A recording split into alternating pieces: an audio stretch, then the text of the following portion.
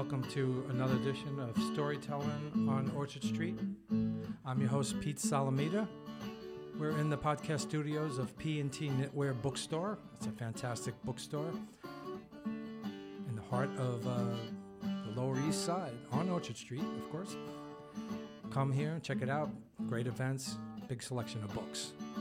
But we're here to talk to my guest, Bruce Whitacre. Bruce E. Whitacre's poetry collection, Good Housekeeping, will be out in 2024 from Poets Wear Prada.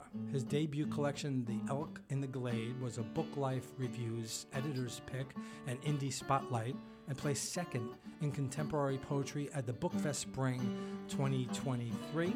His poems have been nominated for the Pushcart and Best of the Net prizes. And Bruce has been involved with so many great things, so we're going to talk to Bruce and get his take on all that stuff. Thanks for being here, Bruce. Thank you for having me. I'm looking forward to the conversation. And a double thanks for filling in for a last-minute conversation, a last-minute cancellation. I appreciate that. No problem. Yeah, it worked out good because you've been, very patient, waiting for a scheduled show, and we have one. Well, I'm really glad to be here. Yes. Thank you again. And so let's talk a little bit about your background. I mean, you've been very busy. You've been published quite a few places, according to what you've shown me. Just take me back, where you, if you're interested in talking about it, where you grew up, so start with that, where you grew up. Sure. Like many writers, where I grew up is part of my work, Yeah, and of course especially it is, part of my first book. I grew up in Nebraska. Wow. And went to college there, came to New York as a CPA. Mm-hmm. And after about 10 years in accounting, which included some time with the UN in Rome, I went to grad school and got an MFA. Why did you? I guess maybe the market was better for that that job, or you just sheer life experience. Right. I was on the yuppie track in Manhattan, right. And I was like, let's get out of this for a bit. And I mean coming from Nebraska. I just wanted to come to New York mostly because I was very interested in writing Right. and culture. And in the 70s, when I came here, I think there was a bigger divide between places like Nebraska and places like New York before the internet and so forth. So it really felt to me like this was the place to go. Right. And so But did you have a job lined up, or you? I did, yeah. Okay. I interviewed only for New York jobs when Right. I was in college. I was Right. in business school, so I came with what was then Price Waterhouse. So Okay. I'm very blue chip. It's very interesting. So you were also at that time interested in writing, or something you developed later? No, I was. I took business writing in college, and then over the summer, that faculty member helped me with a novella I was working on. Wow. I'd go out on audit trips, and I'd type up stories. What was in the novella hotel. about? It was about my college friends, Okay. and a plot I devised from that. Right. Prior to college, did you show interest in writing? All the time. Okay. Yeah, I was a journalist in high school. I was submitting poetry to the New I see. Yorker at that Right. time. So, why did you do the business side of life because you wanted to make money? You knew poets didn't make money. Well, I don't know. At the time, it was because I went into college without the proper preparation for an arts degree. I didn't have chemistry. I didn't have some math. Huh. I didn't have a foreign language. This was all a counseling problem. Okay. So I had to go into business school. I was trying to be a lawyer at that time. And once I got into that, it gave me, I knew I wanted mobility. I Right. wanted a ticket to go somewhere. And accounting served that really, really well. You said you wanted to be a lawyer? Business is a prerequisite sometimes for law Sure, school. right. So one of my ambitions, I was going to go into some kind of grad school. Okay. At one time, I was going to be a lawyer. Did you go to grad school? I went to NYU in theater, actually, Oh, okay. and dramatic writing. Okay, interesting. So now how did the theater thing pop up? Well, I had started writing for theater while I was living in New York and did more of it in Rome and applied to NYU's dramatic writing program. Okay, so you went into theater as a writer, not as an actor. Exactly. And my first job was as a literary manager for Manhattan Theater Club. Right. And I was what's called a dramaturg, which is like an editor in a book company. Okay. Picking plays, working with writers to shape their plays and so forth. And I did that for a long time. And then I was a theater manager at Signature Theater. I was the managing director there here in New York. And then I went into nonprofit as a head of a service organization at the time called National Corporate Theater Fund, which raised corporate contributions for major regional theaters. So I went back into the business side of things. Wow. On that side. It's not often you run across somebody who's a good artist, and you have two arts that you were involved with, and also have the business side of it. That's pretty impressive. Well, thank you. Yeah. Working on the Elk and the Glade, really, that paid off. Right. Mostly the project management side, but I think the way the writing business, as I see it now, works, and I saw this when I was working with playwrights too, writers have to have a lot of skill sets to make it. They have to be very political. They have to be very personable. Right. They have to be persistent. They have to be organized. And it's very challenging when they're missing some of those categories. Right. And the very successful writers covered a lot of bases in their skills. Probably the same with a fine artist too, to some degree, right? When you say, I mean, there's business in every creative endeavor. I mean, I went to school. I went to Brooke College, and studied business. It was called what was it called? Management of Musical Enterprises. Cool. Because I knew that I wanted to be involved with music, but I didn't 100% know that I could actually make a living doing that. So I figured I would do the business thing too.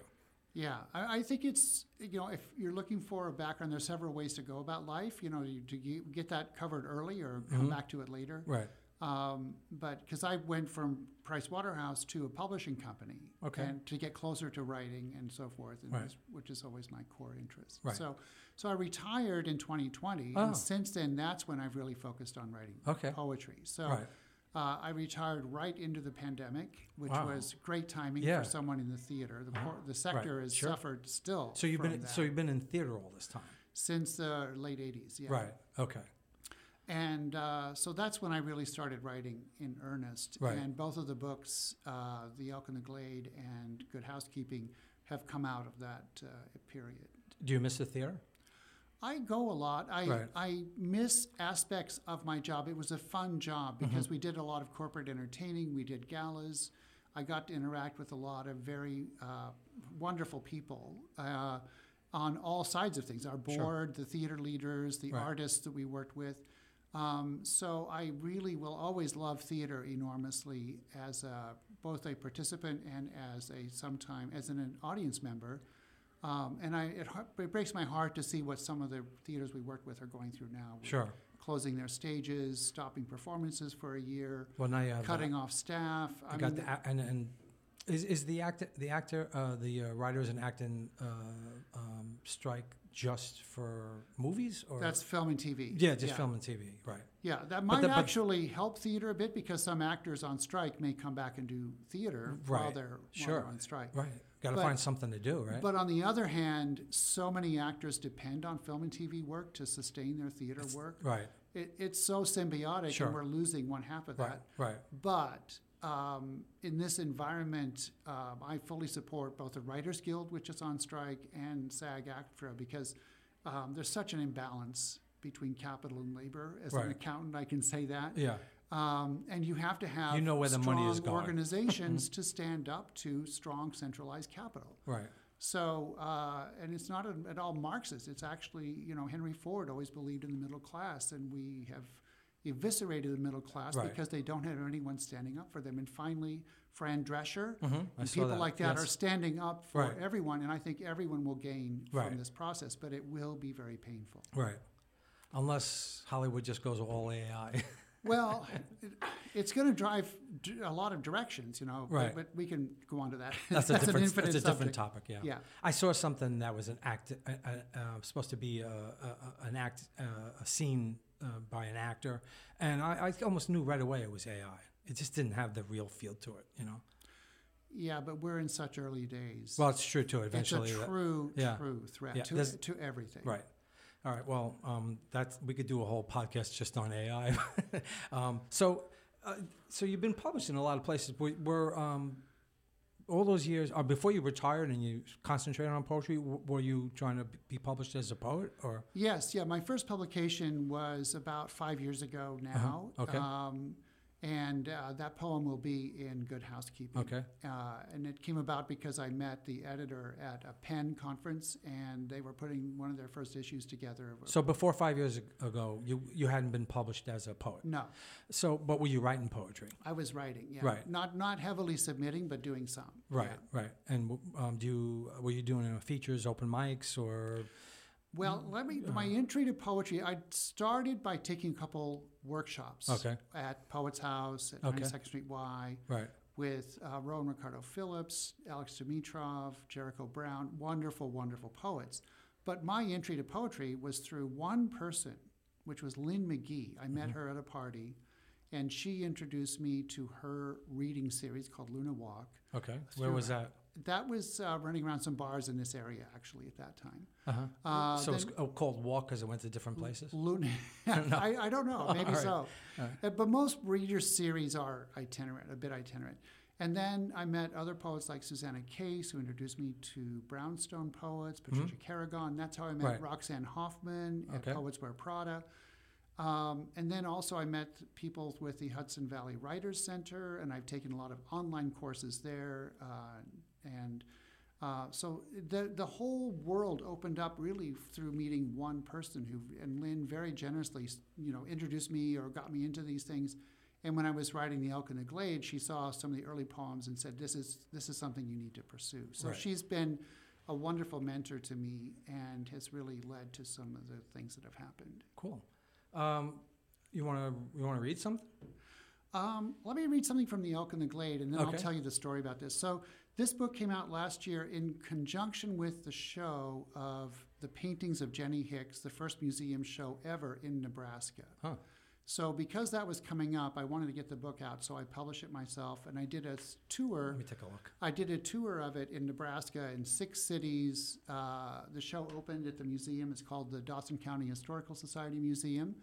And they pulled together 31 of her paintings. So she was my great-grandmother. Oh. She was a pioneer in Nebraska, came out, lived in a sod house. Is that one of her paintings This on the is cover? one of her paintings. Can I take a look? And there's some others inside. Right. And she made her living in the latter part of her life selling landscapes out of her living room in a little village in Nebraska called Farnham. Huh.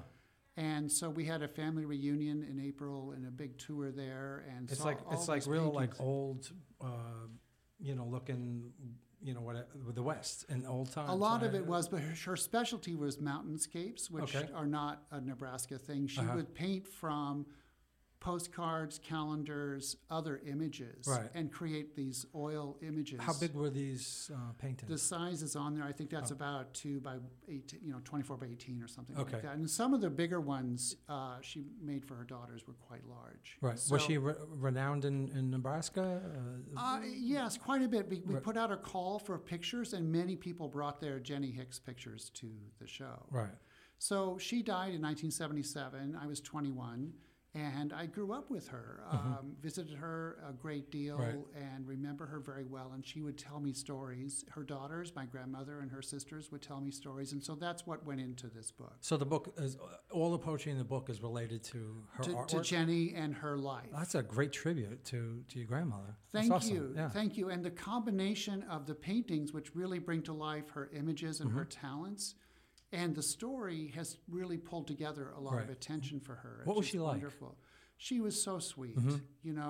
She was very perceptive, very intuitive, very humble about her painting. I mean, you would think that she took in sewing the way she treated it. And she had been a seamstress in her youth. So to me, she was like a seamstress, but she painted. So she had that service mentality. If people liked a picture and wanted a copy, she'd make a copy. Oh, okay. If they had a postcard, they wanted a painting, she'd make the painting. Cool. Did she study art or was self-taught? She studied in Cleveland, where she initially was from. Okay.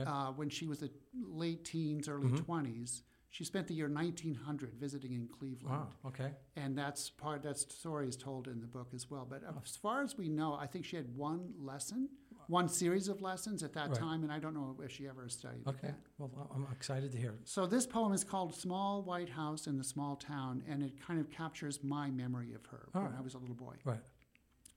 Small white house in the small town on the High Line. Jenny tells how Horace, her father, dug the first well.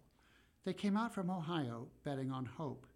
Because father was a carpenter, the soddy had rare wood-framed windows battered hard in '88. Blizzards were a fact of life in Farnham, Moorfield, Curtis, Maywood, and beyond, the small towns of the High Line. Left her heart back in Ohio. First her favorite brother, then a lover. Returned to Nebraska, the High Line, married old and had 3 girls, Esther, Dorothy, and Ruth. But it was Ohio where she learned to paint oils. Painted everything that was not High Line: purple mountains, blue lakes, green trees, elk, lions, sailboats, stones, cottages nestled. Copied from calendars, postcards, magazines, and sold for a few dollars to view-starved farmers and their wives on the brown prairies. She doesn't tell how husband killed farming, not even 60, just as he got off his knees from 29. After one farm gone, him dead, last farm sold, she moved into the small white house in the small town. A house too cold for winters, so she migrated among those daughters and their silent husbands. Couldn't wait to return across the High Line, home to the small white house in the small town each spring, and open the studio in the pantry. Smock and white paint tubes, canvases, the smell of baking bread and turpentine, a dwindling paradise as friends die off, dumping autumn ashes on the daffodils, daughters getting older, sons-in-law suffer her still. Home is the small white house in the small town. Paintings hung in homes across the land. In Nebraska, Grandma Moses telling tales to children, now almost deaf to their voices. She gazes out the south window, her brown eyes assay the light. Sun sets and splits on the blade of the High Line. Farnham, Moorfield, Curtis, Maywood, and beyond, the small white house in the small town. That's beautiful. That's a really nice remembrance. So are they all the poems kind of tied together to some degree, or is it different? They jump around through time. One Right. of them is an ekphrastic poem about one of her pictures. And some cover some stories from her daughters. Each of her daughters had distinctive experiences that go into this, too. They very much supported her career, but she eventually sold 1,000 paintings. Wow, that's a lot. That went all over the country. Huh. And so she had a wonderful career. And the museum show brought such visibility, but with the family reunion and everything around it, I did... Where was the museum? In Lexington, Nebraska, which Lexington. is the county seat of Farnham, Okay. the county that Farnham is in. Right. And then Is it Lexington a fairly large town, or what's it like? It's probably one of the 15th largest towns in the state. Okay. It's an industrial town in the sense that it has a very large Hormel plant, and mostly though farming. Right. And but I was able to present the book at the library in my hometown, the Willa Cather Center, 2 museums, Barnes & Noble in Lincoln, Cool. Bookworm in Omaha. Right. I had a very nice tour Nice. with the book. How did this come about for you to do this? To do the book? Or the book. Like I said, I wrote a couple poems, and Lynn McGee was telling me to stick with it, so I did. I just started collecting the memories I had from what she told me. Right. And I was also wanting to get, now that I was retired... So these are just memories you had that stuck with you? Or you didn't have things written down over the years about it? Or Well, when I was a kid, when she told me stuff, I would write it down, which is why I remember so it. cool. And you kept it? No, I didn't keep it, but the act of writing writing it down... Right. You know, I wanted to be a published biographer at 10 years old when she told me these. I thought that was this is like a biography, but it's a poetic. It is. Yeah, 60 years later, and so that happened. Then I was also in conversations with museums because I knew that with a new focus on primitive art or outsider art, that there could be interest in these paintings from their aesthetic value and also the life of the artist, how Jenny's work was driven by basically financial need, but she kept her price, $3 or $4, $10 a picture, and how that played out in the rural areas of the state where people could have oil paintings on their walls with the new electric light that the REA brought to the farm. Right. That there's a cultural history to this that people became very interested in, and also the familial history. Hundreds of her pictures are in that region. So cool, and they speak to the home, the state. Yeah, and also I think what comes through in the book is the way these women and I, as a boy and a young man, interacted and the role they played in my life. I don't really come into the book very much, mostly toward the end, just kind of closing the ends of how she died and so forth. Right. But it's a story about the storytelling of these women telling me stories is the action that holds the book together. Okay. And they were insistent on telling me stories. Every time I saw them, what can we tell you? What can we tell you? Right. You know, they're just racking their brains to think of stuff that I might want to hear. Did you used to watch her paint? I never did see her paint. Really? She was winding down as I was younger. Okay. And she was also never, we were there on special holidays or weekends. Right. And I was not there on a normal day for her. Right, sure, right. Makes But sense. my cousin, many people painted with her. Right. My cousin, her granddaughter painted with her. And people I met on the tour, their parents painted with her. So They you said remember that. she was winding down. So later in life she didn't paint? Yeah, she was in her late 80s by the time she stopped. Okay. You know, she just Right. didn't Well, have that's the it. eyesight and Sure. so forth. Right, And right. So but she did lived it to a long be, time. But she lived to be 98. Right. So Wow. she had a long life. In Yeah. the last 10 years, she wasn't doing much painting. Right. Any other artistic, any other artistic influences from your family, like your parents at all, or My dad was a teacher. My mom was, when I was young, was a what did he homemaker. teach? He taught driver's ed, industrial arts. Okay. So the shop work, Right. definitely. He and his father were both shop teachers. And so carving, woodwork was very much a part of Are his you life. handy? Not at Did all. you learn? I would hold the hammer and get yelled at. That was my role as a child. Right. And my mom was a homemaker, but in high school she had been a theater director. Okay. And has always been very interested in that. But So the not, theater you got from your mom. sort of. to But some degree. I grew up in a Kearney, which is as a college at the time, is university now, had a really good theater program. So I saw a lot of great theater as Okay. a teenager. Right. And then in Lincoln, when I went to school there, I followed up, and then it just kind of went into my bones from Right. there. I don't know where ancestrally it comes from. Right. What else have you brought that you would like to talk about or read? Well, I think part of what I've been thinking about as we're getting I want to also say about Elk in the Glade, it is self-published, but I couldn't have done it without Roxanne Hoffman Okay. at the Poets Wear Prada. And Right. she very graciously, we had agreed that she and Jack Cooper, her partner, would do Good Housekeeping Okay. before I got the news about the show and started on Elk in the Glade. Uh-huh. So she agreed to postpone Good Housekeeping, and she was instrumental in helping me go through how to get reviews, Library of Congress number, all these Wow, that's a logistics big help. of self-publishing. Yeah. So the book could really exist, so Right. stores could get it.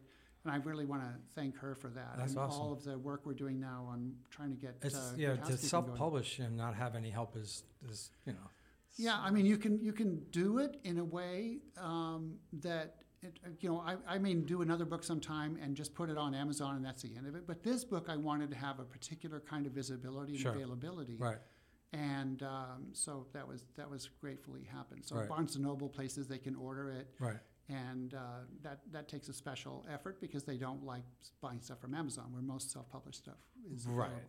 Right. So Yeah, I'm self-published on Amazon too, but Yeah. I put it out and I don't know. I didn't do these things that you're talking about doing. I haven't really tried to get it out there. I should, well, but- that's where Yeah. being a producer, I was Right. really ready to take on a project Sure. like that, and, Right. and it's been great. Right. So Good Housekeeping. Now, this book, I do think that The Elk in the Glade is kind of a story about familial love and past love and how it affects all of us as we grow up. Good Housekeeping is also about love, and I think it's taken a while. When you write stuff, you don't think about that. But as we're marketing it, I'm thinking, what are the common threads? What are the themes? And Good Housekeeping is about who we are domestically and internationally, how we treat our families, our lovers, our world, the other people with us on the planet. There's some eco-poetry, love poetry, and a lot about housekeeping, because I think that's a metaphor for how we care for ourselves and each other. Right. And the love we give ourselves and each other is often expressed through housekeeping. Ah, interesting. Right. So that's kind of the continuing thread of this work. Now, these poems are much more future-looking. They're much more directly about my life. I've been partnered for 41 years, married for 13 years, and We've lived abroad together, and Pierce and I have had, a wonderful life together, and there's some elements of that in it. And 41 years together? Yeah. That's great. Yeah. How'd you meet? We met at Julius Bar, which is a classic gay bar in the village, an historic bar. We were introduced by a friend, so it was all very proper. Right. And so... is your husband in the arts? He was an IT, and he's retired from Paramount was his last big assignment. Okay. But no, he was an English major, however, and has a master's in English. And reading and literature are one of the things that we do share. Cool. And I tend to be a literary person. I'm not so much a performer as Right. as a kind of literary, as you can imagine, as a play dramaturg, Sure. literary manager Right. kind of person. All right. Did you want to read something? Yeah. Whatever you want to read, you tell me what you'd like. One of the other things I do, by the way, are haiku. Oh, yeah, I see that on your page. And I wanted to read a haiku that's going to be in Good Housekeeping because it's about drumming. Okay. And I know you're a drummer. Cool. So I keep them every day, and so they're in Good Housekeeping as dated. Their titles are their dates. This is Right. 12/31/2020. Rain drumming the roof. Snare stuck in farewell tempo. A year in retreat. We sometimes read haiku twice. Okay. Rain drumming the roof.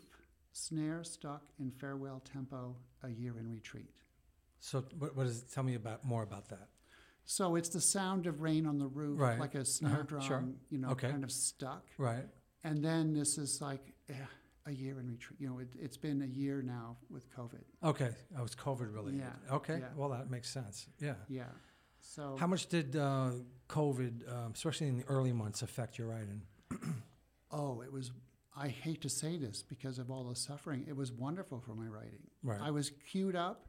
My retirement I'd anticipated for several months. Right. And I'd already started developing writing habits Uh-huh. on staycations and things like Sure. that.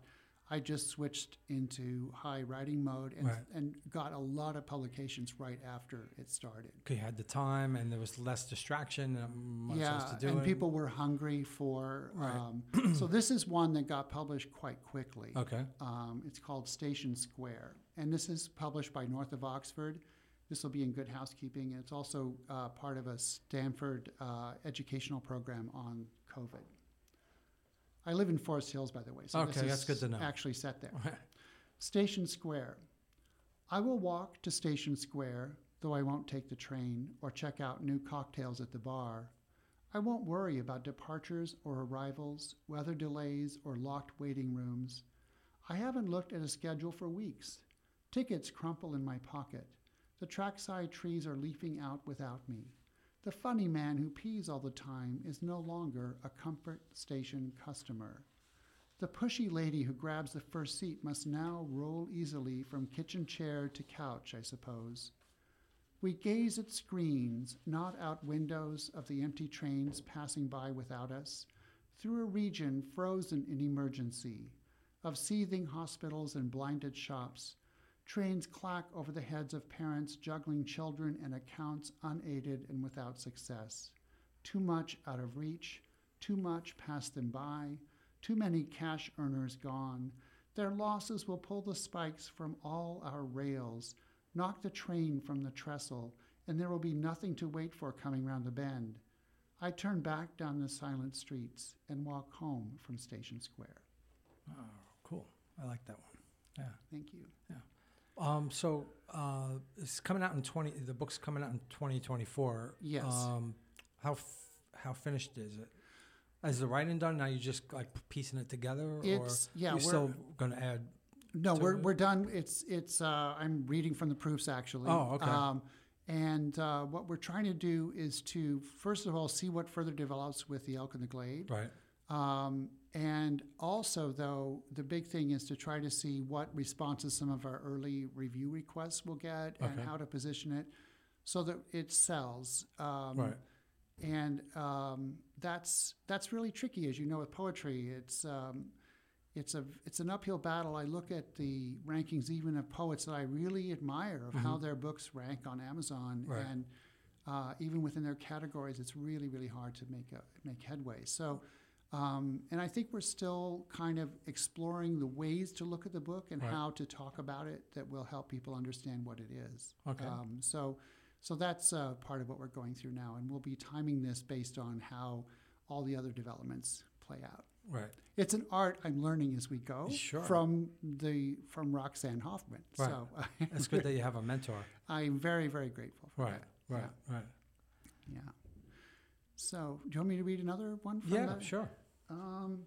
I could read the first poem that I published, which is a form that I do quite a bit of. It's called a haiban, which is basically a prose poem followed by a haiku. Mm-hmm.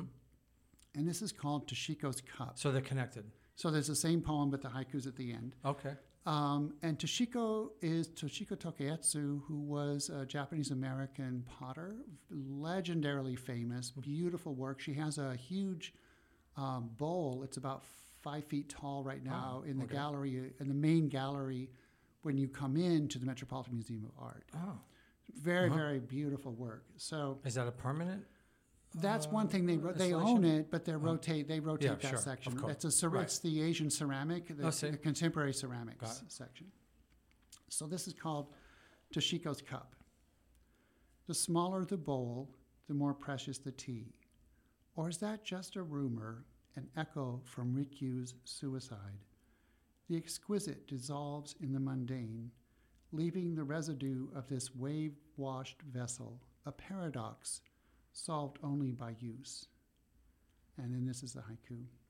Rainbow void in clay, fired to hold rare infusions, sipped by refined lips. Oh, I love that. It's really cool. I don't know if I've seen that before where there's a poem followed by a haiku, then they're connected. Yeah.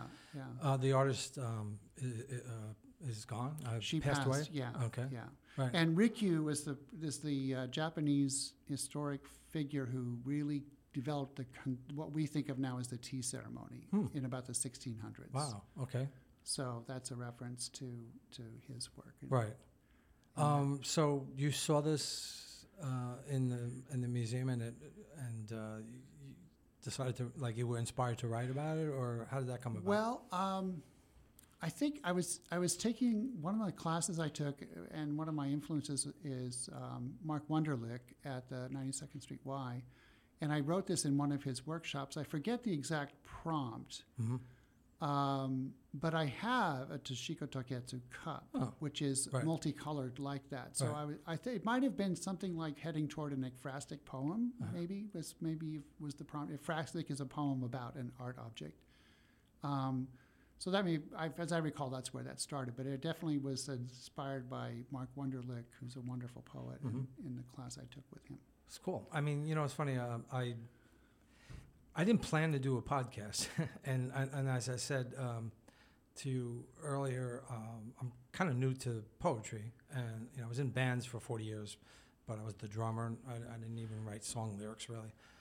But then I came here to see a friend do a read, and it kind of kick-started this whole thing. And that's when I found out the podcast studio was available, and I said, I'll do a podcast.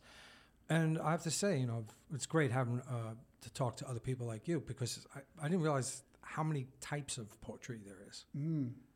I don't know if that sounds dumb. No, because I tell you, when we lived in Rome, one of our friends came, and we had a huge bookshelf. And he goes, "You guys, you have no poetry on this bookshelf." I didn't read poetry at all. Okay, so I'm not alone in that. And the only way I started was Jackie Kennedy Onassis died, and she had Kafavi's poem Ithaca read at her funeral. Right. And I ran out, got a copy of his book, read it on the plane to Los Angeles. We lived in Los Angeles for a while, so I was commuting out there. Sure. And you could do that. And then gradually over it took me another 20 years before I really started taking it seriously. But I think if I had known earlier in life the varieties of poetic expression, the possibilities, because Elkin and Glade is very narrative. This poem, Toshiko's Cup, is very lyrical. Right. You can go so many directions, so many lengths. Right. 3 lines, 1 line. There are monokus, haikus in 1 line. Right. to books, epics. Right. And it's so exciting because so many other writing structures are very limited. Right. And So your book about your grandmother is a very specific form of inspiration, and Good Housekeeping is another one. But generally speaking, besides those two, where does your inspiration come from? Or, like when you sit down to write, is it just something that, like for me, I'm going to read something in a little bit, and it's inspired by a scene or the depiction of a scene of somebody, and I just so something about that stuck with me. Or sometimes it could be a movie or a news story, or or a song. For you, where generally speaking, is it all over, or is it just It's all over, but what I really respond to are prompts that I make up or somebody gives me or I find somewhere. Right. Write a poem about an object. Write a poem that has a color in it. Right. Leanne O'Connor runs this the East Village Wordsmiths at the book club bar, and her theme every month is a color. Okay. And I've been amazed at what I've written to that kind of a prompt. Right. But a lot of it comes from being, just what happens, Right. Stories or whatever. I was in Nebraska, and the state poet there, Matt Mason, held a workshop, and he said, try to write something that his prompt was interweaving silly lines with meaningful lines Right. to give more emotional variety to your work. And I wrote, I think, a pretty decent poem about video games that I don't even do. Right. But I have all these thoughts about them Sure. that I discovered writing the poem. Right. And it was around the time of the espionage, the release of state secrets through a video game platform. So that's kind of how I work. Right. I like to know kind of where I'm heading on an artistic, what's the prompt artistically, and then the subject will fill it in. Okay. Right. I think I've only done one poem by a prompt. It was from somebody who I went to culinary school with, and she reads my poems. She likes my poetry, and it was during the peak. She's African American, if I should point that out. And she saw something I wrote about a couple years ago about the social, what was happening with, George Floyd and all these other terrible cases. And she gave me a prompt to write something about that, and I did it.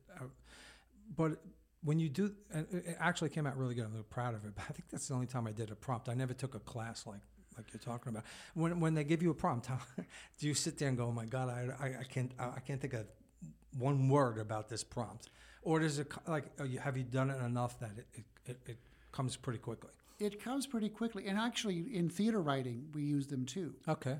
Write a three-character scene that ends in one character walking out of the room. So you kind of had a little background in doing this. That's the kind of scene work Right. exercise you get in Sure. drama school. Good. Okay. So you had that background. Yeah, and I think a lot of writers, and not everybody, of course, but a lot of writers love the box. Okay. And they like to break it. They like to break down. A lot of people are doing fabulous things with sonnets right now. Okay. So forms and prompts are really wonderful springboards, Right. I think. And you kind of get into a mindset of rising to them. They bring out something because poetry works best when it's not cognitive, conscious work. It's Right. beyond that. Right. Something you could say spiritual or whatever. Right. And prompts help you get there. Okay. Even rhyme. Jericho Brown says that rhyme helps you break out of your conceptual habits into something that's much more inspired, intuitive. You would never get there, and no one would ever hear this unless you have to make a rhyme work. Got it. It's those structural limitations are where the real soaring aspects of poetry, I think, are found. Okay. So I'll read one. Great. And what I was talking about. It's the book is a singer-songwriter that I knew in the 90s. I used to book shows for people living with AIDS in hospitals and long-term care facilities. Believe it or not, that was my job.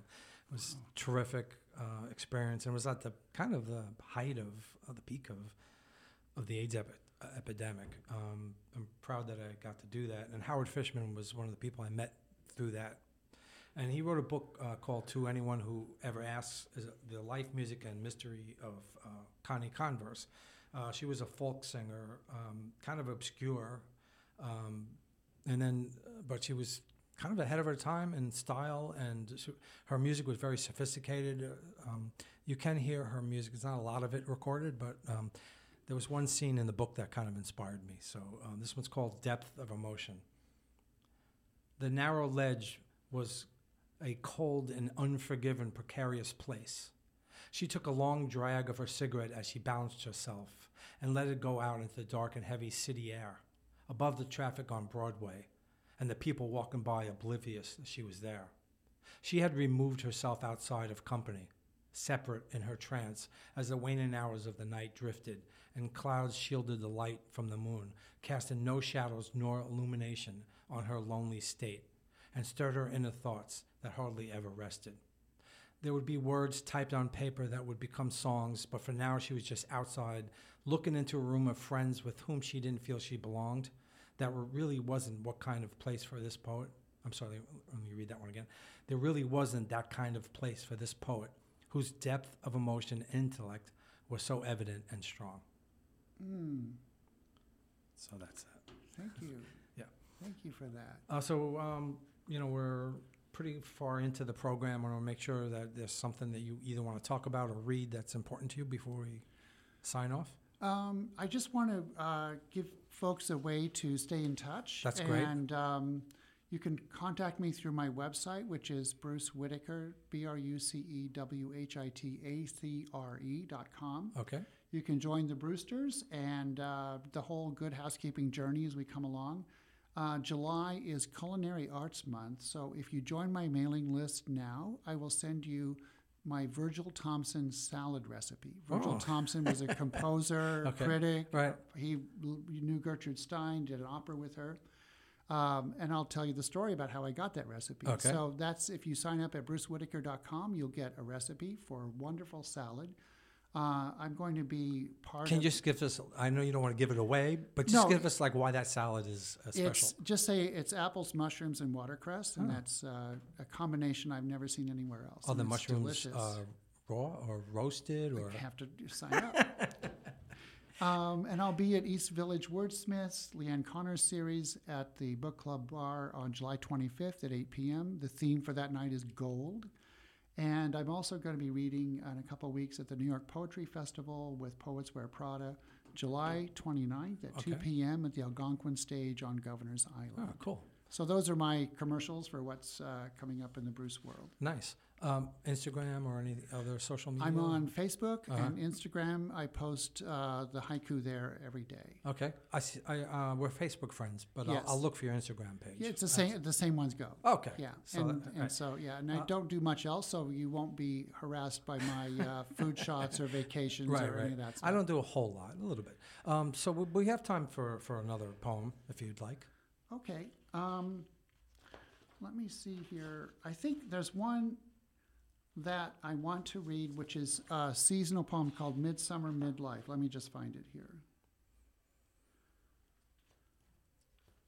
By the way, I'm trying to think, have we ever been at the same read-in together? I'm not sure, Pete. I do, like I say, Brownstone. I do KGB. Right. Okay. And those are the standard ones that I do. Okay. Also, I want to give a shout out to Poets of Queens, Elena Jennings and Jared Bella, for really doing great work in Queens, where I'm from. And do you have any features coming up? Well, I will be featured at Governor's Island, right, and I think it's technically a feature at the East Village Wordsmiths, but nothing beyond that at the moment. Okay. So here's Midsummer Midlife. Come pillow against me and let's savor a Netflix. The bed is stripped to sheets, the AC catches up. A sexy show and your weight on my chest launch beta video memories that have outlived their player. Fuzzy snatches of escapades, glances across fog-filled rooms lit by smoldering flickers of Bring It On. Halo your face lit by the screen. That detonate under my skin this Saturday night that descends from velvet ropes, then chains, then spiked collars. The tie that binds, confines, that couch. Now we leave parties early or blow them off. We turn away from other greener mouths. Back to now, yes, scan the menu. This is still the one recommended for you. I like that a lot. So that's again from Good Housekeeping. Cool. So I want to wish you further success in your debut book, sorry, The Elk in the Glade. And, keep us posted on the actual, it's just next year, you don't know exactly when. Sign up on my So we mail find list out and when it's you'll coming out. definitely be trumpeting, the subways will rumble when we announce the date. Spring or? Hopefully early in the year, yeah. Yeah. Okay, great. So it's been, first of all, again, I want to thank you for jumping in at the last minute. I appreciate that.